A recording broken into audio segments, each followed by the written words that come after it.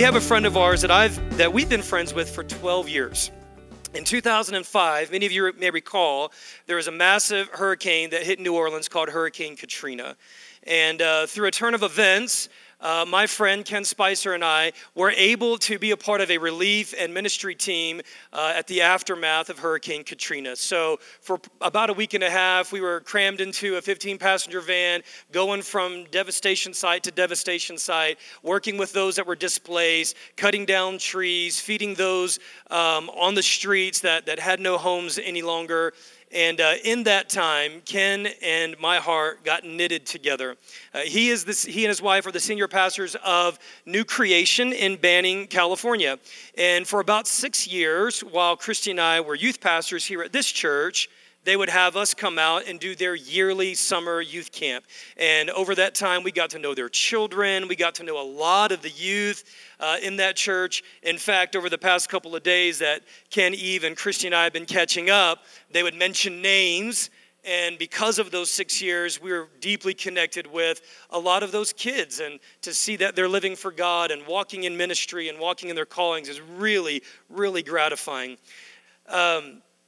We probably about a few months ago, the exec team and I sat down, and as we were engineering the Philippians series, and as we were talking about Antioch Conversations, which is beginning in a couple of weeks, we felt like there was an instrumental and significant deposit that needed to be made.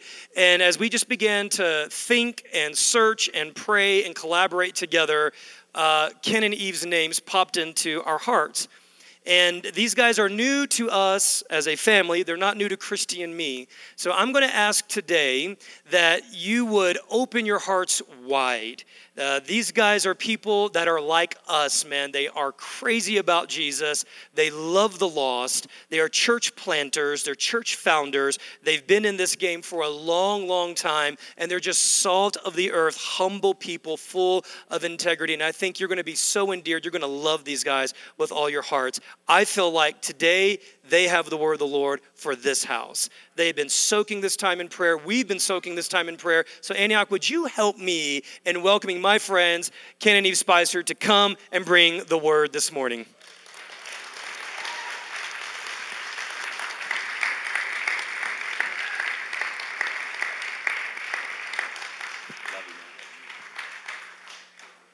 Well, it is a great honor to be here today. I'd like, first of all, to introduce the lovely Eve Spicer, my bride of almost 25 years. Would you stand up, babe? And I think it's so cute that Jade's just realizing that he could get on Christy's nerves. Christy, you're so sweet not to tell him already. I pretty much know that quite often. I never have to wonder if that's happening in our life at all. My wife is gracious to let me know those things. It's just a joy to be here. Like he said, we've known each other a long time, and we've loved them since we met them. And he and I spent 11 days in the middle seat of a 15-passenger van just getting to know one another. And then after that, he did 6 youth camps in a row for us and just they became part of our family. And so it's just been really great to anticipate today and be praying about today and just expecting God to do great things today as he does every day, I'm sure, in this church. We always say at New Creation, which is the name of our church, that we give the Word of God home court advantage. We want everybody to feel at home. And so right now we've got one of our dear friends and board members that is there preaching for us. He pastors a church in Oklahoma City. And we've heard they have a good time. I'm a little nervous today because I only get one shot at this. At my church, I get 3 times. So by the third service, it's usually the way I want it, you know.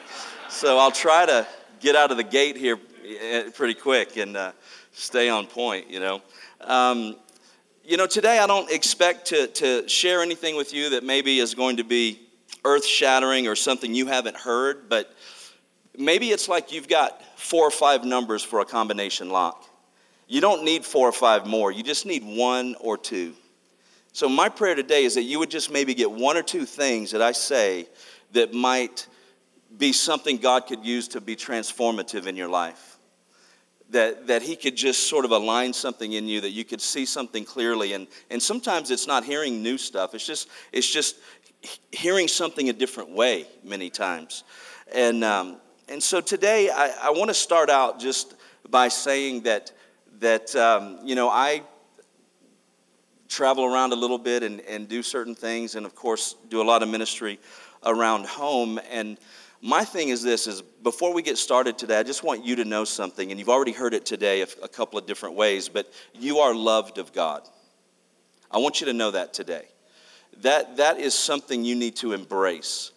And it's something that you need to recognize in a sense that and I guess I want you to know something about me, is that I'm God's favorite. And of course, so are you. And has anybody ever heard in the Bible about the beloved disciple? Does anybody know who that might be? John. And we know that because it's written where? In the Bible. But the funny thing is, it's only written in the book of John. 5 times. Imagine how annoying he was to everybody else. It's like, man, could somebody else sit next to Jesus at dinner just once? He's the only one that believed it. But he's the only one that had to. Because at the end of it all, he was at the foot of the cross. And the guy that was so focused on what he was bringing to the table, his name was Peter. He was running and denying. So let me encourage you today. This is not about you and what you're bringing to the table. This is about Jesus and what he has brought to the table. Christianity, and listen, if you're visiting today or whatever, just keep this in mind. I will be gone after today. And I hope not to, offend anybody, but I do hope that I say something that will cause you to think about things perhaps differently. But I want you to know something, that Christianity is not about bad people becoming good. It's not even about good people getting better. Because if you're focused on getting better, you're getting worse. This is about dead people being alive. And let me tell you something about what Jade said earlier. Man, I was just about to jump out of my seat. That when you're in Christ, not only is he close to you, he's closer than close. Because he's in you and you're in him. You're, in a very real theological way, you're indivisible of him. Because when you're in Christ, you're in Christ. And either we believe the work of Jesus is finished or we don't.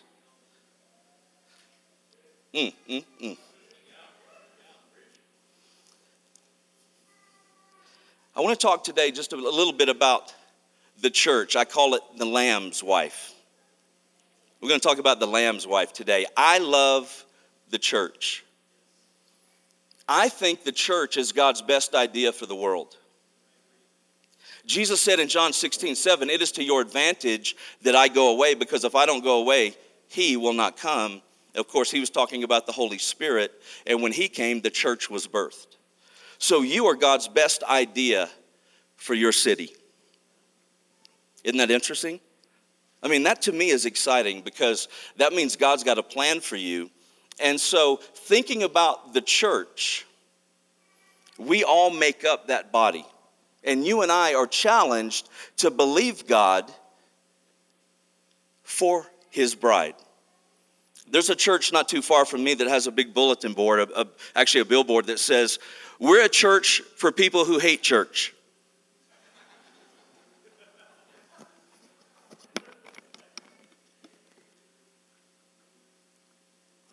I'm not sure I've heard anything so stupid. It'd be like, hey, Ken, I like you, man. Let's hang out. Let's go eat some cheesecake. Let's have coffee. But, I got to tell you, I don't care for your wife too much. That wouldn't be really progressing to a close friendship. You understand what I mean? It's like, Jesus, man, you're awesome, but your wife she's kind of a drag.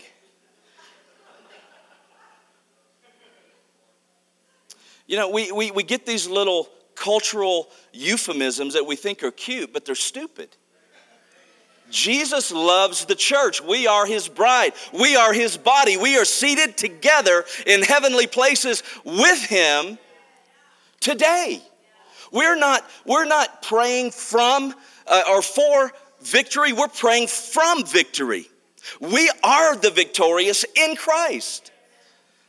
And every time we read a scripture, every time we hear a story, every time we hear something like, when you do all these things, and immediately you disqualify yourself and say, well, I blew that one on the freeway this morning.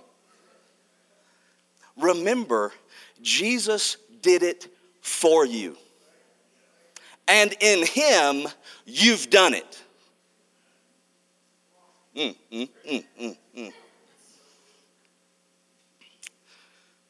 I'm preaching better than you're listening, but we'll keep it going. In Genesis 11, we get the story of the Tower of Babel. And you know the story. They've decided to build this edifice on their own, and they're engaging. And there's something very positive that we see in the word there. We see in verse number 6 of Genesis 11, the Lord said, indeed the people are one, and they have one language, and this is what they begin to do. Now nothing that they propose to do will be withheld from them. And you could say, man, look at what happens. I mean, if the world could get in agreement and do something amazing, what could we do if we're just speaking the same language? But here's the problem if we apply that to the church. We're speaking the same language. This is a real thing that happens, not here, but down the street, is that we speak Christianese. We're comfortable with each other, but not outside the building. And, you know, there's more hallelujah, praise God, glory to God than, hey, man, how's it going today? And we forget the culture that God has sent us to infect, if you will, the culture around us with the goodness and the unconditional nature of God's love. Most people in America today, and I say America because that's generally my context, but most people in America today just have this sort of overriding sense that God's frustrated or just outright mad at them. You know, several years ago, I just started preaching the right father. The good one, not the angry one. The happy one, not the scowling one. Does that resonate with anybody today? God is good. We've said it today during worship, but how does that then translate into the way we think about life? And is God good to everybody? Even people that don't vote like us or dress like us or live near us. Does God love people? Because, man, I tell you, where we live, we're challenged to love people. All kinds of people. And what I realized is that when somebody gets saved, they're saved because they believe Jesus is their Savior, not because they believe Jesus in their Savior and they don't do heroin anymore. Because when Jesus is your Savior, that makes you saved. And hopefully the other stuff will sort of go by the wayside, but sometimes that doesn't happen. And then sometimes we sort of interject ourselves into the process of wondering, well, why isn't that happening? And that should happen sooner. And sometimes it doesn't. So this is kind of where I landed a few years ago. It's my job to love people, not change people.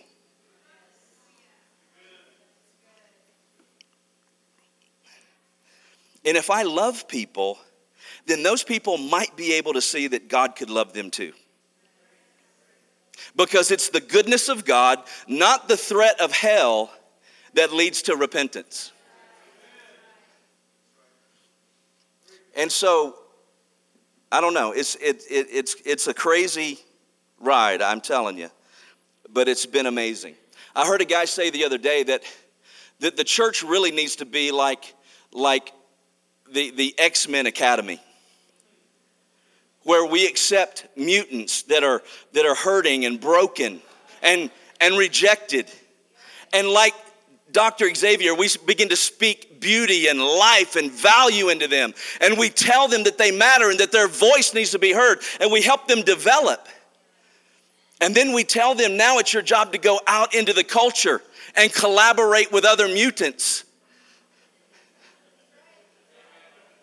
who are pained because they don't feel like they fit. And isn't that what allows us to have a connection with humanity, is our pain and our brokenness?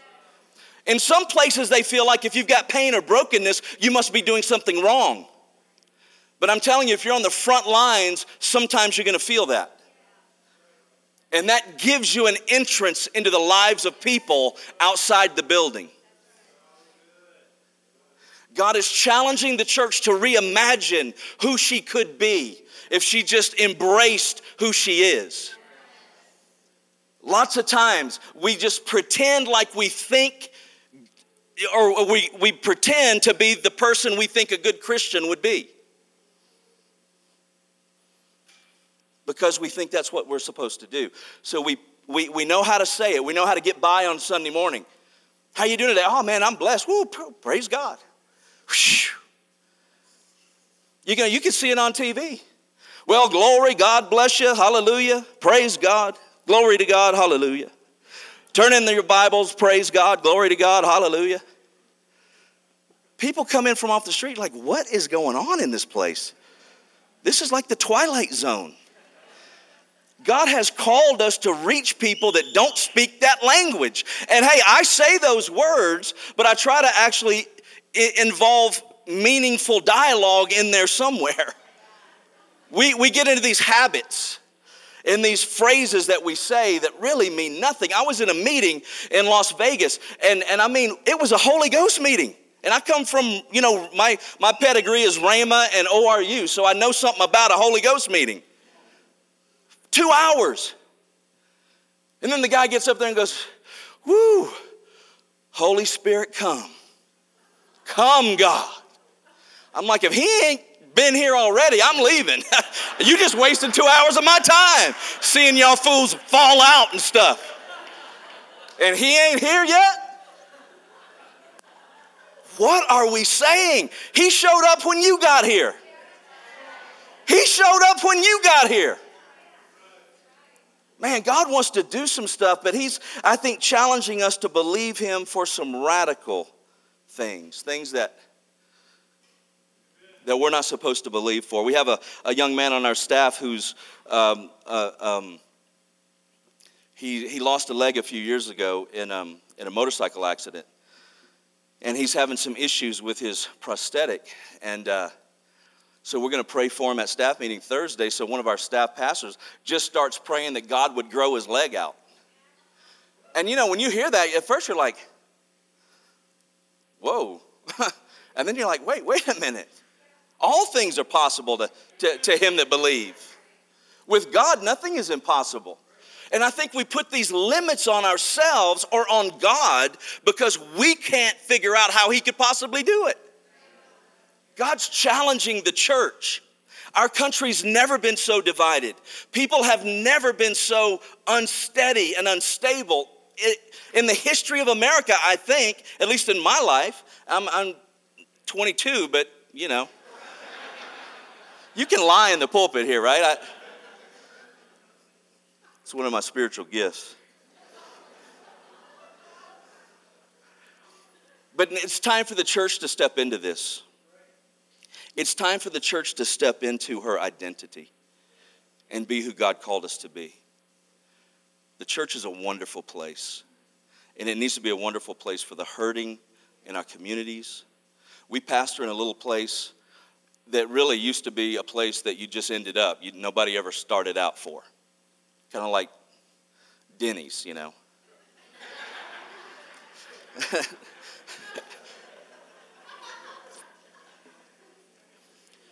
That was our city. Right now, today, our unemployment is double the state average, probably at least that far over the national average. There's just a lot of crime and a lot of issues. And we just started a campaign a few weeks ago called Believe in Banning. And we have just been taking our city by storm for Jesus. Amen. And we just realized that, you know what? This is our city. We're no longer going to identify our city by her problems. And we're going to stop, by the way, praying for revival. Because, we've peeled the paint off the wall a few times. And God's like, what are you doing? It's like, we want revival. Would you get off your butt and send it? He said, I did send it. I sent you. And we got people coming into our city to church that don't live in our community. And they say, we don't know why we're here. I said, I do. I've been praying for you. I'm glad you. I had one guy say, for 2 years, God told me to come to this church. I was like, man, you're a rebellious thing, aren't you? You better get in here. Now he's one of our worship leaders, worship pastor. So I just want to encourage you today that part of what this is about is collaborating, being part of a family, being part of the body, loving each other unconditionally, recognizing that God's love for us is without conditions. So I preach the right father, the good one, the happy one, the loving one, the one that doesn't place conditions. I preach the right covenant, the new one, not the old one. And in the old one, I still preach the Old Testament, but man, Jesus is all up in there. We're going to see that a little bit today.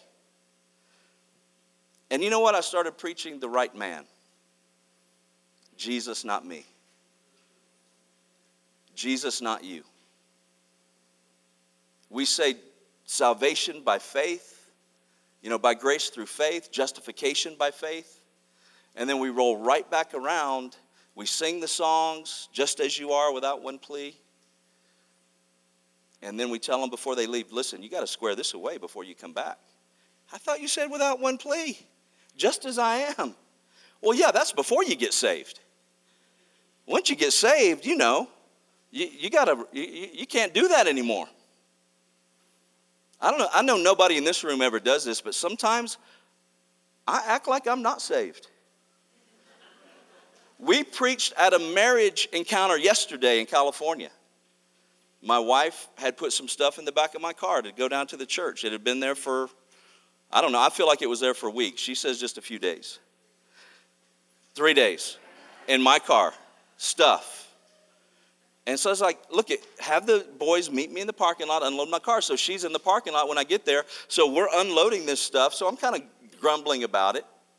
And I drop my phone and it breaks in the parking lot. Right before I'm going to go in and with her teach together on marriage. And I know you won't believe this either, but the first thing I did is I blamed her.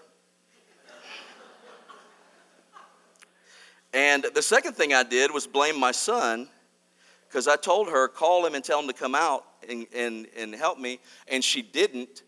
But when I saw him, I felt like it was his fault too. So once we got going, and then, I realized that it's my fault and not her fault, I was like, man, I feel bad about that. And she's like, well, you should.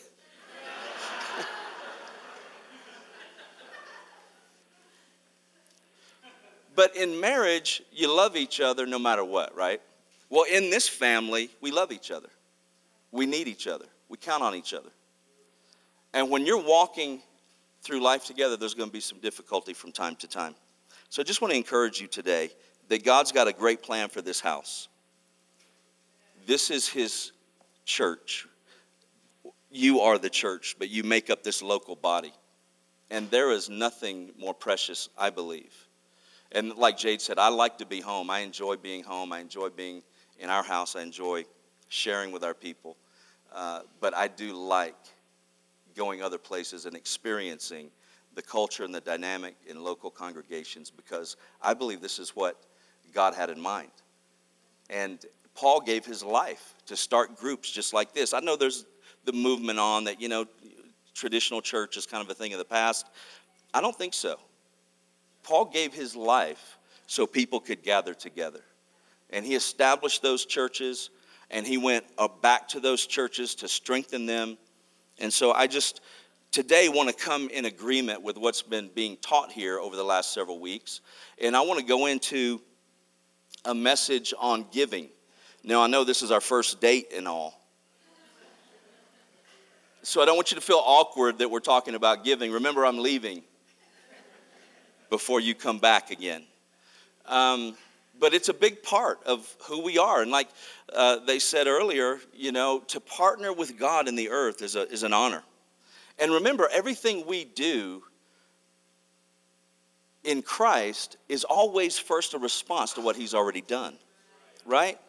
So we're not trying to gain his favor by what we do.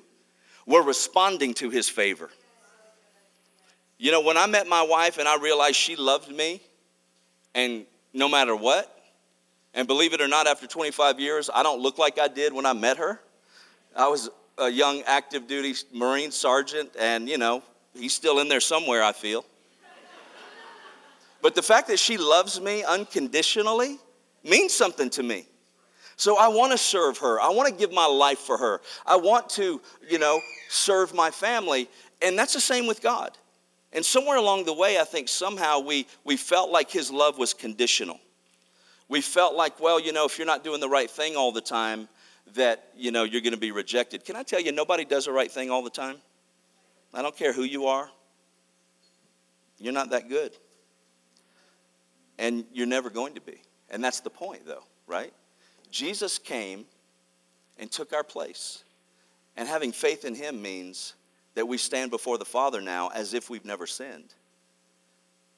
That's a powerful thought, isn't it? So I want to talk about this strengthening the church by embracing our identity. And I'm going to talk about giving here a little bit. I had a friend who pastored a church not too far from ours, and he was so apprehensive to ever teach on giving or finances or prosperity or anything because the people in his church were poor. And this is what I told him. I said, listen, man, if you don't teach them the truth of God's word, then you're going to curse them to stay poor. I come from a long line of sharecroppers. I was born in Arkansas, raised in Mississippi. And I know one thing about the seed. If the farmer never plants it, then you're going to be selling the farm because you just mortgaged it to buy the seed.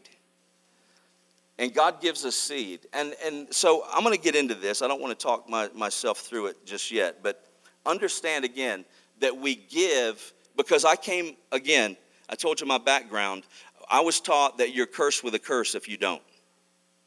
Now, I don't remember exactly if that came from one of those institutions I mentioned, but certainly in my Christian life, it did.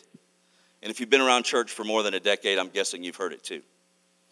I've even heard this: the tithe is for your protection, but the offering is for your blessing.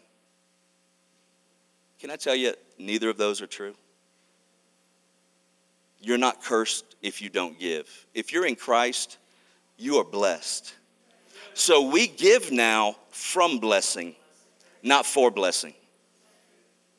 I'm blessed. If you try to say, well, I don't have a new Lexus like, you know, my partner, let me tell you something.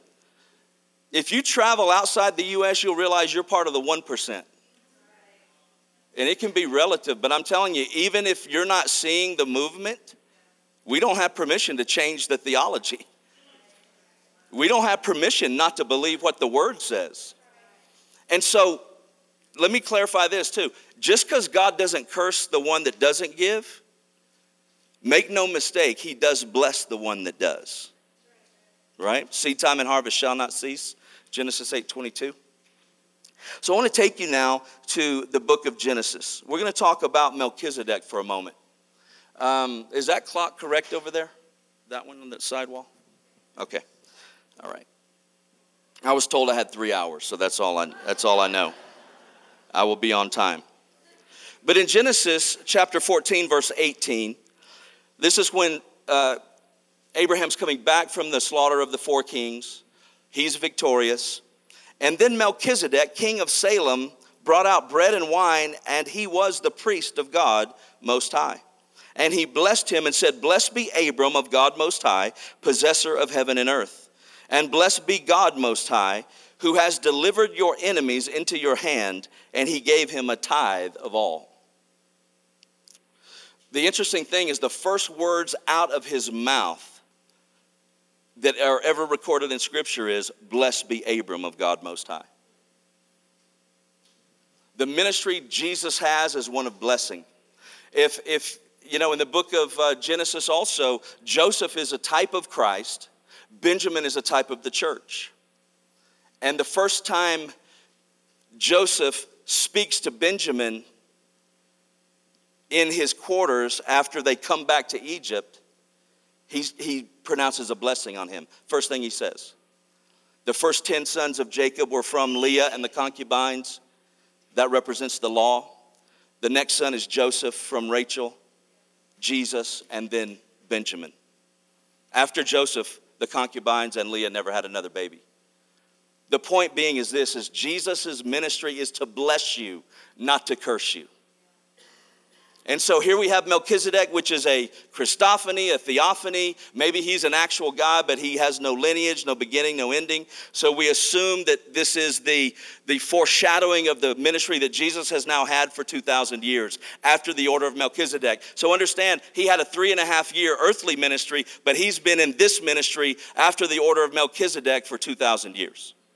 And Melchizedek's only mentioned in Genesis, Psalms, and Hebrews. So then so notice, he blesses him, brings out bread and wine, which we're going to have today. It's a foreshadowing of communion. He pronounces the blessing, and then Abram tithes after he's blessed, not before. You know, I have a friend who went to a church, they had the $100 blessing line, the $500 blessing line. And don't get confused. This one's the $1,000 blessing line, and if you only got 100, don't find yourself in this one. That's not the God we serve. We are blessed already, and all we do now is we just respond. We respond to that blessing and partner with God. And again, this isn't about buying jet airplanes and, bigger houses. This is about doing ministry. This is about touching the lives and the hearts of people with the love of God. So now let's go on here. Now the king of Sodom, who's a type of the devil, says to Abram, verse 21, give me the persons and take the goods for yourself. It's almost like the temptation of Jesus in Matthew chapter 4. And Abram said to the king of Sodom, I have raised my hand to the Lord God Most High, the possessor of heaven and earth, that I will take nothing from a thread to a sandal strap, that I will not take anything that is yours, lest you should say, I made Abram rich. Now listen to this. And I think we have a slide, but the word tithe in that passage and the word rich in that passage, here these words are. This is the Hebrew. Now remember, Hebrew goes from right to left, and these are the English transliterations, Masaer and Ashaer. And so what you see here is, this is interesting, the word rich is inside the tithe. You see that? Being rich isn't the point. It's a byproduct. And again, that's a far-reaching word, right? It's not just, being like what we might think in America, rich. But it's contained in seed form through the process. See, here's what God does. He blesses us. He encourages us. He increases us. Then he invites us to a process. And it's up to us. You may never give a tithe. Until you die, you may not give a tithe. And let me tell you something. God loves you as much as somebody that's been tithing since they were 5. And so the process is open. While the earth remains, seed time and harvest shall not cease. So then God comes again. He blesses, he increases, he encourages, and he invites into the process. Why? Well, because it's like a daddy teaching a child how to swim. Hey, listen, we've had fun, man, but now it's time to get the floaties off and come on out to the deep. And the little boy's like, So you go back to the shallow, spend another day, take the floaties off the next day. Hey, it's time to come to the deep. No. And you know the father's never going to force that child. He's just going to lovingly invite. And sooner or later, that child is going to say, you know what, let me try that. And then he never looks back. But God is that way with us. He blesses, he increases, he encourages, and then he invites. And it's the same with the tithe. It's the same with the process of giving. When Jesus made breakfast for Peter after his denial, and if you remember in Mark's account, the day of the resurrection, the angel said to the ladies, you know, they were there looking for Jesus. The men were hiding and crying. The angel says, go tell the disciples and Peter. Peter gets called out by name from heaven because God knew one thing. He knew how Peter felt after failing. Some of us maybe have felt that this week. Maybe you've done something and you're carrying guilt and shame. God knew Peter was in that situation, so he calls him by name. Tell the disciples and Peter. So they were there fishing in Galilee. And all of a sudden they see somebody on the shore. They didn't make it out. Jesus says, throw your net over there. They do. They bring in all these fish. Peter had this revelation. That's Jesus. He jumps in the water. By the time he gets up there, Jesus had breakfast ready. He says, Peter, do you love me? He said, do you agape? Peter said, Lord, I phileo. I have brotherly love. He couldn't bring himself to say it. The guy that was beating his chest just days earlier couldn't bring himself to even say, I love you unconditionally. So Jesus said, feed my lambs. And then a few minutes he said, Peter, do you agape? And Peter said, Lord, you know, I phileo. He said, tend my sheep. And then Jesus did something that reverberates through eternity even today. He said, Peter, do you phileo? God will never force you to where he wants you to be. He'll always meet you where you are and walk with you. Whew. Peter said, you know that I do. And then he said, feed my sheep. God has the audacity to use people that we would consider disqualified. Anybody ever heard of the woman at the well? Jesus went out of his way to go to Samaria, a place he shouldn't have been, to talk to a woman he shouldn't have talked to, got into her mess, found out that she had been married, well, he already knew, but told her, read her mail, she had been married 5 times, now was living with somebody that she wasn't married to, and he had the audacity to send her into town to preach the gospel. There's churches where you can't even usher till you've been there a year. Well, we're glad you're here. You got to go through this class and that and this orientation and that class and this thing and that. And then sometime next year, we'll let you pass the buckets. Shoot, with our turnover, I put people to work the next day. I ain't going to have them in 3 months. I got to get something out of them now. You want to sing? You want to preach? You want to pass a bucket? I'll put you to work. Jesus sent her into that city knowing good and well she was going to preach the gospel. And the Bible says that city came to Jesus because of her testimony. I'm messing with somebody, I know it. Let's look at what Jesus said about tithing real quick. In Luke 11:42, he says, but woe to the Pharisees, for you tithe mint and rue and all manner of herbs, and pass by justice and the love of God. These you ought to have done without leaving the others undone. So he was saying you ought to do the tithe, but it's got to be out of love. You know, you're going through a religious motion thinking that means something to me, when if you don't have love in it, then it doesn't matter. It's not going to benefit you. It's not going to benefit anybody. And so I want to take just in our closing here, and this will be my first official close. I want to take you to Hebrews 7. Hebrews 7. I want to take a closer look at Abraham here, because we are the seed of Abraham, right? If you are in Christ, if you are Christ's, then are you Abraham's seed and heirs according to the promise? So Abraham tithed 400 odd years before the law. So we know the tithe is outside the law. It was inside the law, but it started outside the law. Inside the law, it was compulsive. Outside the law, it was heart-driven. So we are of the seed of Abraham. And I think that if we are blessed with believing Abraham, we ought to know something about what that means.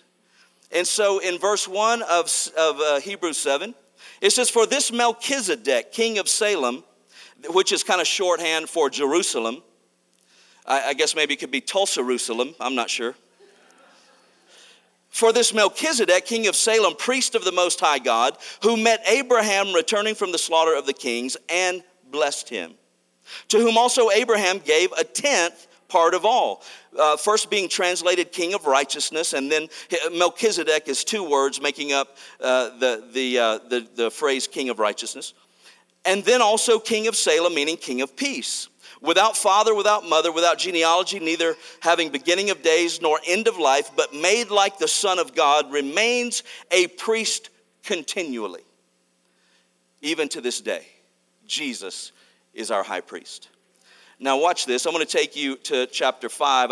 This isn't on the overhead, I don't think, but just bear with me.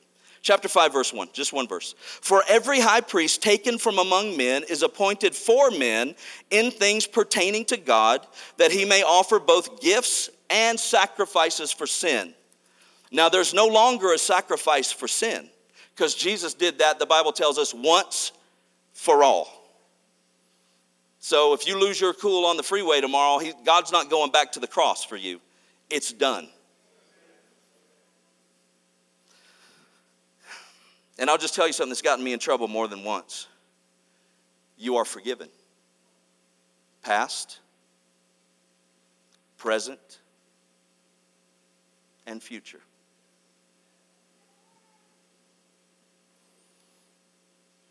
Believe it or not. He's good. We sing about him being good, but man, he's better than we think. His goodness will wreck church folks.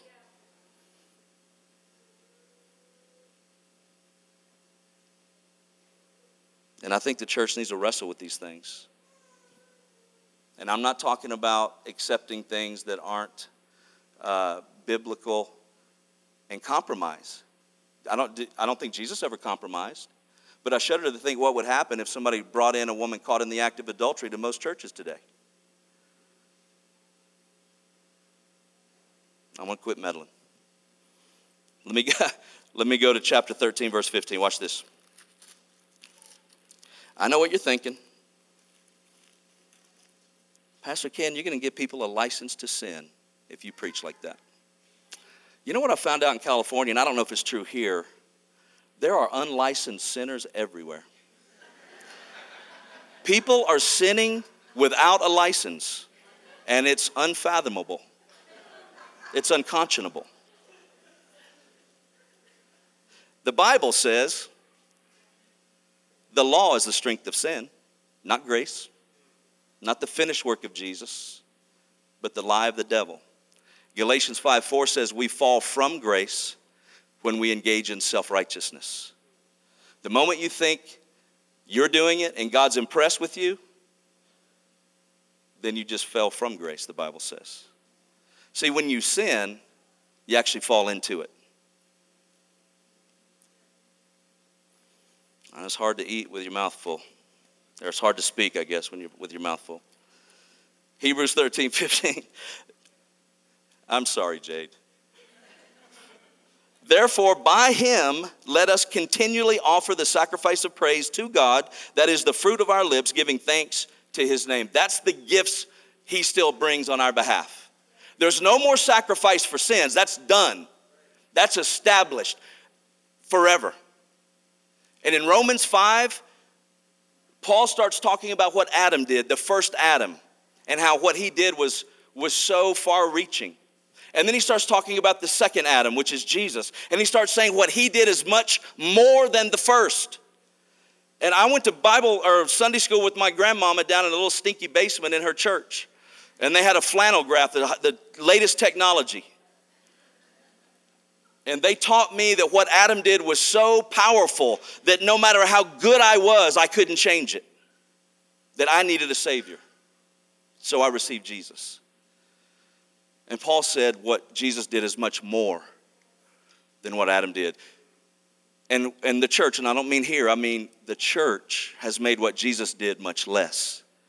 Because you get saved on Sunday, and then next Sunday we say, you better come up here and make sure you didn't lose that over the week. You better get up here and get re-righteous.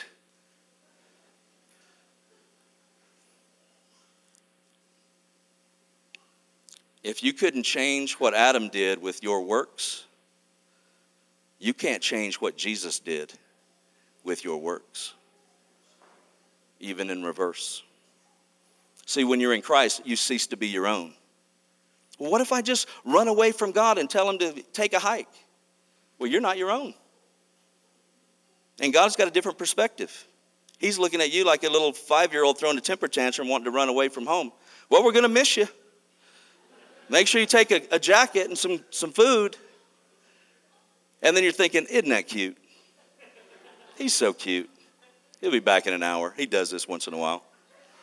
God's like, hey, look at this. Isn't this cute? Look at this. Look at Jade. He didn't know he gets on his wife's nerves. Look at him. Isn't he cute?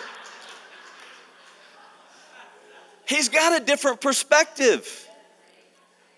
And what he did was for keeps. He's a good God. I challenge you to try to plumb the depths of his goodness. It's hard to do. In fact, it's impossible. Now, let me go back to chapter 7, if you'll just stop interrupting here for a minute. Verse 4, now consider how great this man was, to whom even the patriarch Abraham gave a tenth of the spoils. So now he's letting us in on something, that the tenth confers greatness. It's a form of honor. I'll come around back to that in a minute. And indeed, those who are the sons of Levi who receive the priesthood have a commandment to receive tithes from people according to the law, that is from their brethren, though they have come from the loins of Abraham. Abraham was outside the law, Levi was inside the law. And so even though they were from him, they're inside the law, fulfilling the law. Verse 6, but he whose genealogy is not derived from them or from men received tithes from Abraham, speaking of Melchizedek, and blessed him who had the promises. Now beyond all contradiction, the lesser is blessed by the better. So Abraham was blessed by Melchizedek. Now watch this. Here, mortal men receive tithes, but there he receives them of whom it is written that, or of whom it is witnessed that he lives. We're going to take communion over here in a moment. And nobody in the world today that I've ever met disputes that this table is for the church today. And in 1 Corinthians 11:26, Paul said Jesus told him that as often as you do this, you do so in remembrance of my death. So this is a remembrance of his death. But the Bible just told us that when we tithe, it's a remembrance of his life. Woo! We're witnessing that he lives and that we believe we're blessed and we believe we're in partnership and we believe our life matters and we believe we have purpose and we believe we have value and that he is invested in us to carry that out. Even Levi, who receives tithes, paid tithes through Abraham, so to speak. Watch this. For he was still in the loins of his father when Melchizedek met him. He's actually the grandson of Abraham. But watch what just happened. Levi got credit for being a tither because his granddaddy was a tither. So tithing is generational. You're setting a heritage and an inheritance and a godly lineage and things that span decades and generations simply because we decide to take the simple notion of trusting God with the first. You know, my father went to heaven back in 2007, and he wasn't a very good father or a man until, and certainly not a husband until 4 years before he died. He got diagnosed with a rare form of cancer. We got on an airplane, went back to Mississippi, got him filled with the Holy Ghost, and he began to just feed his spirit on the Word of God and on books written by, great people. And he lived 4 more years. He used to tell me, hey, if I hit the lottery, I'm going to build you a church. I said, listen, man, because, you can talk to family a little different. I said, listen, man, if you ain't giving God a dime on a dollar, you ain't giving him 10 million on 100 million. That's just not how it works. He starts us where we are. If we can't be a blessing where we are, we're never going to be a blessing where we're not. Is that right? And so we have to have faith that he's blessed us in Christ where we are. Now, I'm just going to go to Deuteronomy and I'm going to be done. I'm going to show you now the result of the church's identity in Christ. And in the oddest place of Deuteronomy chapter 6, verse number 10 and 11. So it shall be when the Lord your God brings you into the land of which he swore to your fathers, to Abraham, Isaac, and Jacob. Remember, we're not talking now about a piece of real estate because Jesus has fulfilled the prophecy. We're now talking about being in Christ. The land that he swore to them was Christ. Does that make sense? So now watch this. This is what he swore to them, to give you a large and beautiful cities which you did not build. Houses full of good things which you did not fill. Hewn out wells which you did not dig. Vineyards and olive trees which you did not plant, when you have eaten and are full. Let me just synopsize that for you, if that's a word.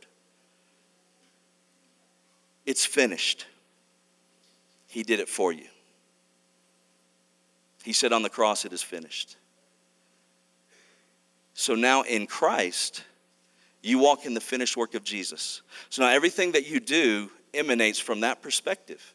You're not trying to earn something from God. You're trying to walk in the realization of that he's already given us. He wants us to experience his goodness. Now I'm going to leave you with one more thought. In Deuteronomy 28, it's not on the overhead. And if you've been in certain circles, this became an anthem for you. In verse 1, Deuteronomy 28, now it shall come to pass, if you diligently obey the voice of the Lord your God, to observe carefully all his commandments. Somebody say, all of them. Well, I would just quit reading right there. And if you know, there's like 14 verses of blessing and like 1,000 curses. It's like, okay, I get it already. And if you're not careful, if you slip back into a not finished yet work of Jesus, you'll read that and immediately disqualify yourself from all this blessing. All the commandments which I command you today, that the Lord your God will set you high above the nations of the earth. In Christ, you have finished that. In Christ, you have fulfilled every requirement. It's not in you. Stop looking at you. You're not the center of the gospel. Jesus is. It is time that we put him in the middle and get us out of our theology. And let me tell you, when that revelation settles on you, you don't want to go live like hell. You want to walk with him closer. It draws us in. This is what he knew. This is why Paul was beaten, bloodied everywhere he went. He was stoned in a place called Lystra. The next day, he gets up, goes back down to another city called Derbe, and then in a couple days goes back to Lystra to strengthen the church. I would have been like, you know what? That church can go to hell over there. I ain't going back up in that place. They killed me the other day. The reason they stoned him, the reason the devil buffeted his life is because he was carrying a message of unconditional love and grace. And he even told the Galatians, who has bewitched you so quickly that you would go back to believing that somehow you could earn this? Don't be bewitched. Because this is, if we're not having fun, we're doing it wrong. If we're not at peace with God's love for us, if you don't know you're his favorite and you're not annoying the people around you, start. It's fun. So I want to take you into communion now. How do we serve this? Do people come up? Okay. All right, let's go ahead and prepare for that. We are going to declare the Lord's death until Monday during the eclipse. And then as long as it takes after that, right? Those things never cease to amaze me. It's an exciting time to be alive, I'm telling you. Don't despair. Don't distress. Your best days are ahead of you. Let me say that again. Your best days are ahead of you. Darkness covers the earth, gross darkness the people, but God is shining on you. When the slaves were in the land of Goshen, the Bible says that it was so dark the pharaohs wouldn't even move around in their house, but there was light in the land of Goshen. I want you to know something today, that the body of Jesus represents something for you and your family. He wants you well in your body. He wants you well in your mind. He wants you well in your psyche. He wants you well emotionally. By the blood and the body of Jesus, we can walk in wholeness today. So I want you to understand that Jesus did this for us. By his stripes we are healed. Amen. And here's something, if you're over 70, there's no expiration date. Don't think, oh, well, I'm 75. There's no reason to pray for healing. Oh, yes, there is. You ain't done yet. And our church decided a few weeks ago to go after a forgotten demographic. And used to, that was, the millennials and whatever they called them then, and all the young people. You know who it is now in church in America? People over 50 and 60. What I realize about the young people, which is one of the fastest growing parts of our church, they don't know nothing. They need help. They need the seasoned veterans of life to pour into them. Everybody's got a role. Everybody's got a purpose in the family. So it's time that we rise up to that. But we can receive today by faith the finished work. And again, in a very real theological way, this healing was done 2,000 years ago. And all we have to do is just receive. So, Father, we thank you today for the body of Christ and what this symbol represents today. His body was beaten and bloodied. Isaiah says he was unrecognizable as a man. Lord, we thank you because that seems to be a fringe benefit. It was the blood that we needed so desperately to cover our sin. But you gave your body so we might be well. So today, in faith, we receive. And every name that is named must bow its knee to the name of Jesus. There was no asterisks. There was no exclusions. You covered them all. And you obliterated them all. So we receive today by faith in Jesus' name. You may partake.